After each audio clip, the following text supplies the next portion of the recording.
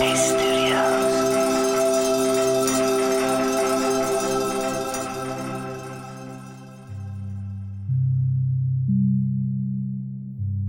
my name's Andy, and welcome to Radio Headspace, and to Monday morning.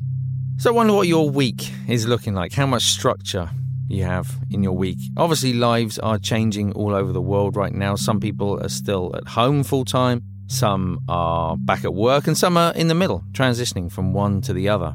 And of course, this isn't true just for people in work, it's also true for people in school. There are some parts of the world, like here, for example, where all of the schools are still closed. There are many other places where they're already open. I have a friend I was chatting to a few days back. He'd been thinking, is this a period of time, given that the schools are going to be closed for a long time, is this a really unique moment in time, actually, where it's possible as a parent to not need to pull the kids out of school, but to simply decide as a family, shall we do something different? Shall we just give up our place, our rental? Shall we just load up the car and just drive off and just go and explore?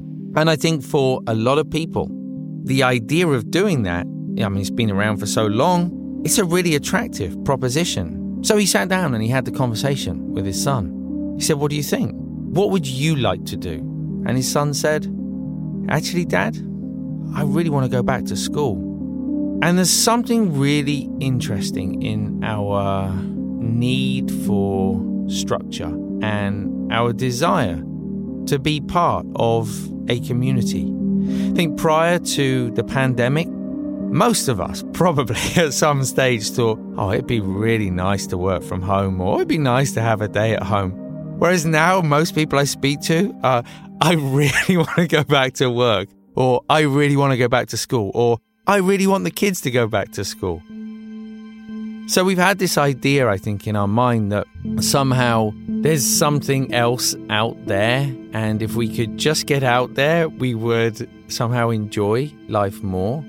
And yet now, given the opportunity, actually a lot of us are just looking for a bit more structure and a return to a life that we knew prior to the pandemic. And I think structure is really important. If I think back throughout my life, the times where I've had the most structure, that sense of just knowing what you're doing, where you're going, from day to day, maybe even from hour to hour, can be really comforting.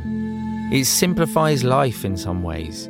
I think it eliminates a lot of choice from our mind, and although choice is a wonderful thing, it can also challenge the mind. It's also hard sometimes to kind of find that point where it's both helpful and comfortable.